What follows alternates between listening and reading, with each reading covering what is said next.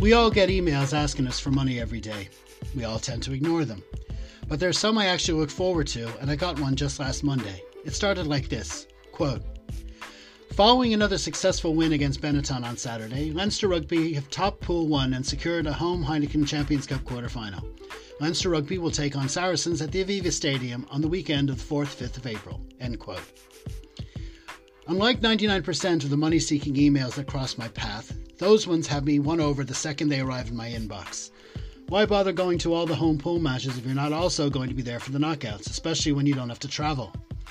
Sadly though, for the first time in the 25 years Leinster have been playing in this great tournament, this message did have something of a sting in its tail. I'll begin my rant by quoting a small portion of a statement from Premiership Rugby as the first news of the Saracens' punishment came to light. Quote, "The charges, which relate to the seasons 2016-17, 2017-18 and 2018-19, were brought in following a 9-month investigation by Premiership Rugby in accordance with the salary cap regulations." End quote. So effectively what we have here is acknowledgement by Premiership Rugby that for 3 seasons, Saracens were in breach of regulations. In layman's terms, they were caught cheating during that time. And while we're on the subject of layman's terms, maybe we should ask what exactly is meant by a salary cap. Here's an official explanation on the Premiership website. Quote, "As a collective, Premiership Rugby and its clubs led the way in England when they introduced their salary cap in 1999 in order to ensure the financial viability of all clubs, to control inflationary pressures on clubs' costs, and to provide a level playing field for clubs to ensure a competitive Premiership Rugby competition." End quote. Right. So Saracens were found to have greatly tilted that playing field, and apparently it was just for those 3 seasons as outlined by the charges. Well, here's the amazing thing about that. In the season 2015-16, the one immediately prior to the ones in which they were found to be cheating, Saracens not only won their first Champions Cup title, beating Racing and Leon, but they also completed the double by defeating Exeter. They literally won everything there was to win. So why go on and breach the cap? Well, as anyone who follows egg chasing closely will tell you, rumblings of Saracen salary cap tomfoolery were around long before then. I tended not to share them on my website since I knew the league had procedures in place and complaining from outside the Premiership bubble looked more like sour grapes than anything else. But hang on, amid all the statements and all the articles and all the discussions, are there very important things that aren't being brought up? Naturally, it's important to look forward to see where rugby can move on from this mess. For example, it's right and proper that Saracens should be relegated. In fact, when football clubs like Juventus and Rangers were caught doing wrong, they were sent down multiple tiers. Although in rugby, the gap in standards is so ridiculously wide that it wouldn't make sense for them to be sent any lower than the Championship. And it is also proper that they should be fined, having clearly spent more than they were allowed while presumably the other Premiership clubs stayed within the rules.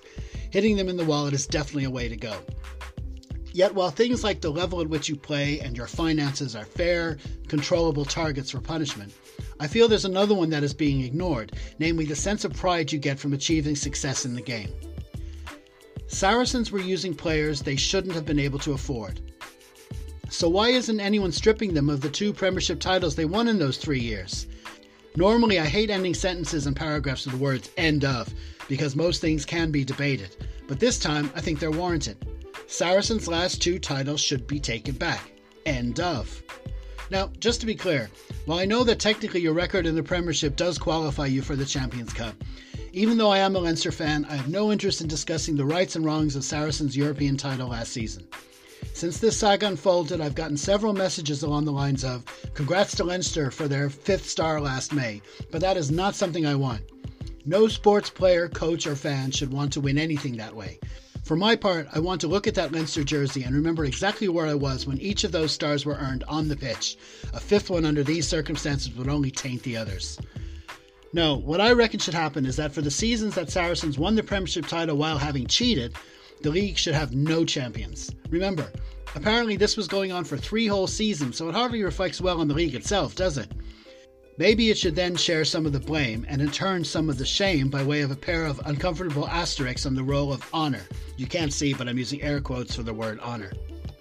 But while we're talking about both past and distant future of the professional game, this matter also has an effect on the immediate future, and so I am brought back to that email I received. Yes, of course I will be delighted to buy my ticket for Leinster's home quarter-final, and I will be excited to go along to the Aviva on the day. But Saracens have guaranteed that they will bring a mighty big elephant with them out onto that pitch. All I could think when I watched them play against Racing last weekend is that with all that has happened, it'd be much better for the sport as a whole if they didn't qualify for the last 8. While they should be given time to set their house in order, given the fact that they have been judged to have cheated for so long, that time should not include the opportunity to win a 4th star of their own. I can't for the life of me see how their fans could possibly want that on their jersey. And just in case you haven't noticed, I'm using the word cheat as often as I can in this rant, as I don't hear it used often enough anywhere else. So what's the answer?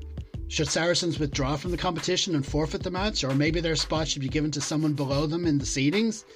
I guess not. That probably would be unworkable. If we pull at that thread, we start back towards looking at the legitimacy of their win in Newcastle. Maybe there is no answer, and all we can do is plough ahead while acknowledging the almighty mess in which we find ourselves. But for my final point, this might be a Saracens problem first and a Premiership problem second, but don't believe for a moment that it won't have a rippling effect over the game across the continent. With CVC Capital Partners investing heavily in both the Six Nations and Pro 14, and Mark McCafferty of all people acting as one of their advisors, I suppose we'll have to wait and see just how level the European playing field is going to look when Saracens eventually do return to the top table, which for the sake of their fans I genuinely hope is sooner rather than later. Thanks for tuning in. Why not subscribe to our feed? We'll have loads of Six Nations discussion among other things coming up over the next few weeks. This has been the Harpin' on Rugby podcast. Check out all of our latest content over on harpinonrugby.net. Thank you.